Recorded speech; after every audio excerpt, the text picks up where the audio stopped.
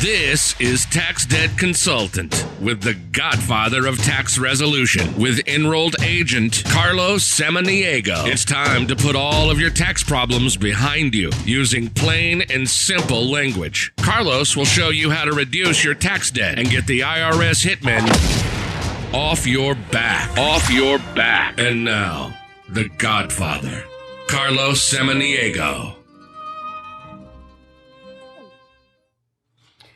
Hello, this is Carlos on the Tax Debt Podcast, coming to you live from Orange County. And today's a really special day for me, learning about advanced audit techniques for Schedule C business owners.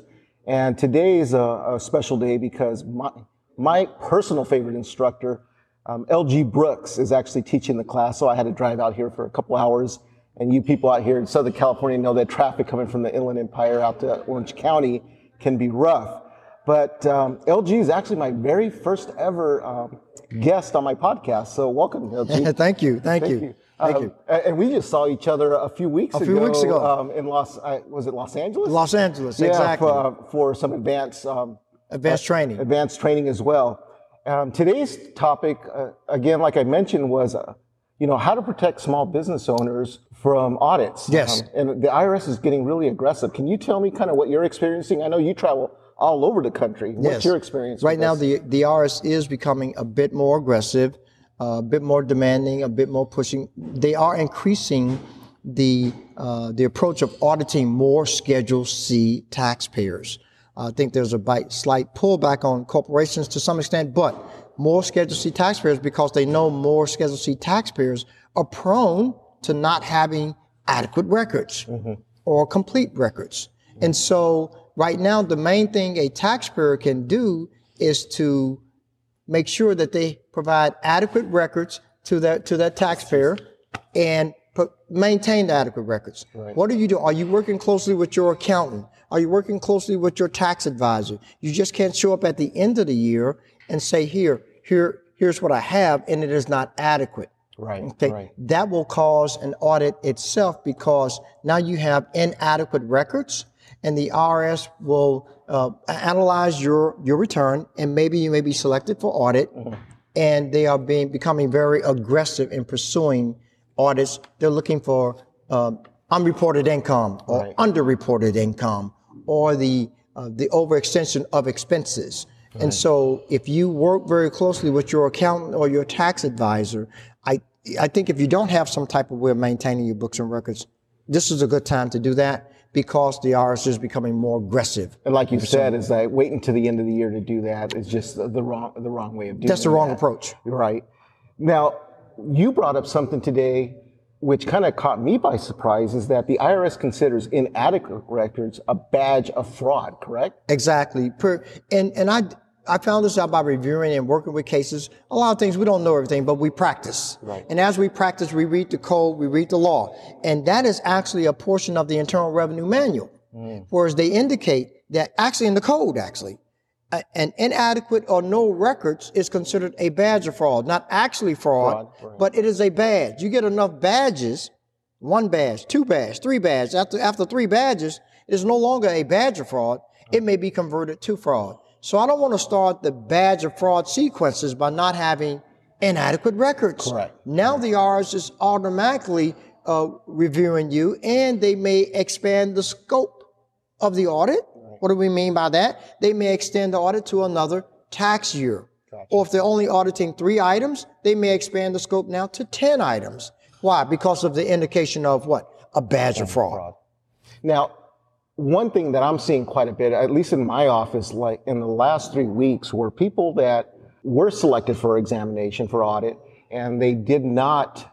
One or two things have happened in these cases. One, they didn't respond to the audit, so the IRS just came in and just assessed gave them an assessment for what they owed because of not showing up to the audit, or they ended up getting really bad representation during the audit. Is there a solution in that type of a case? In that type of case, where either the client didn't appear for the audit, sometimes the client says, I didn't know I was audited. They moved. They never received a letter. Or they were represented during the audit, but the representation was what we call ineffective. Right.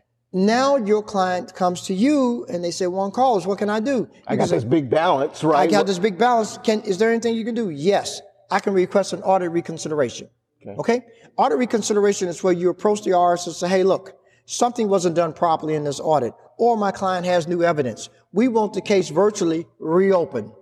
And that's one thing you can do. You're all allowed to request that.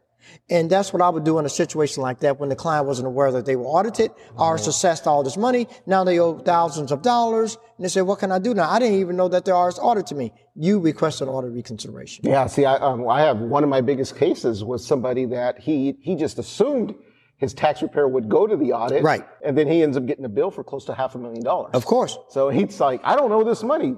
Yeah, and he may not owe it. Right. And what you want to do is request an audit. Now, the other side of this, Juan Carlos, is that suppose the IRS says, no, we're not granting an audit reconsideration.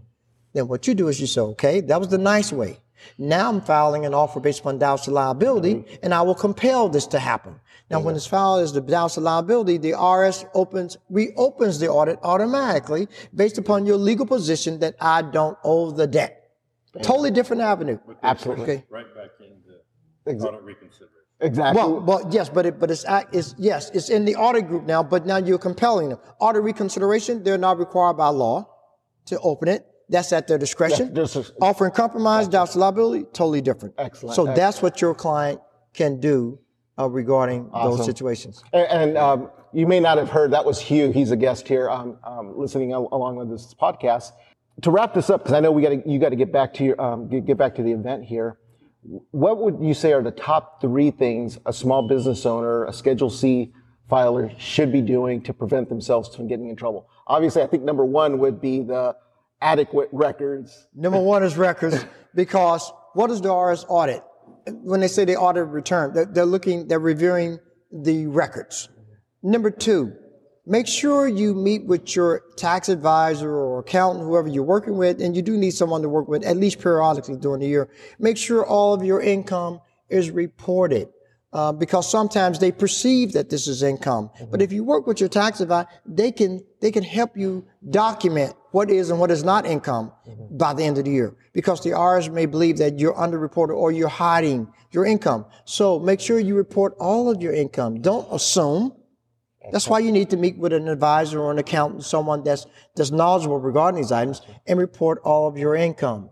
And then make sure that you respond to the IRS timely if there's any type of issue that develops. Don't say, I'll wait or I'm expecting Juan Carlos to do this on his own. He'll take care of it. No, he may not be aware of it. Exactly. So you want to make sure that you contact your advisor as soon as you receive some type of correspondence or input from the IRS. Don't try to handle it on your own. We do that for your protection. They know, a trained advisor know what to do, when to do it, and how to do it. Right. So make sure you contact your advisor promptly. Exactly. And to wrap this up, we talk about trained advisors, and there's a lot of people that have their tax preparer. They may go to H&R Block. They may self-prepare. But when you're dealing with the audit, would you recommend somebody that is qualified to represent them in an audit? You want to have someone that knows the law. In the audit, they will be asking different types of questions. They also ask what we call leading questions. I'm sure you heard about that on Perry Mason, where the attorney is asking a leading question to lead you to say something improper. Your representative will protect your rights. If you hire a representative, you're not required to be there. That's the one thing the IRS always wants, is you there as the taxpayer. You're already sweating bullets. So you hire a representative that's knowledgeable about the law. They know how to protect your rights. They know how to prevent the IRS from abusing your rights. And they know how to control the agent and the issues regarding the exam.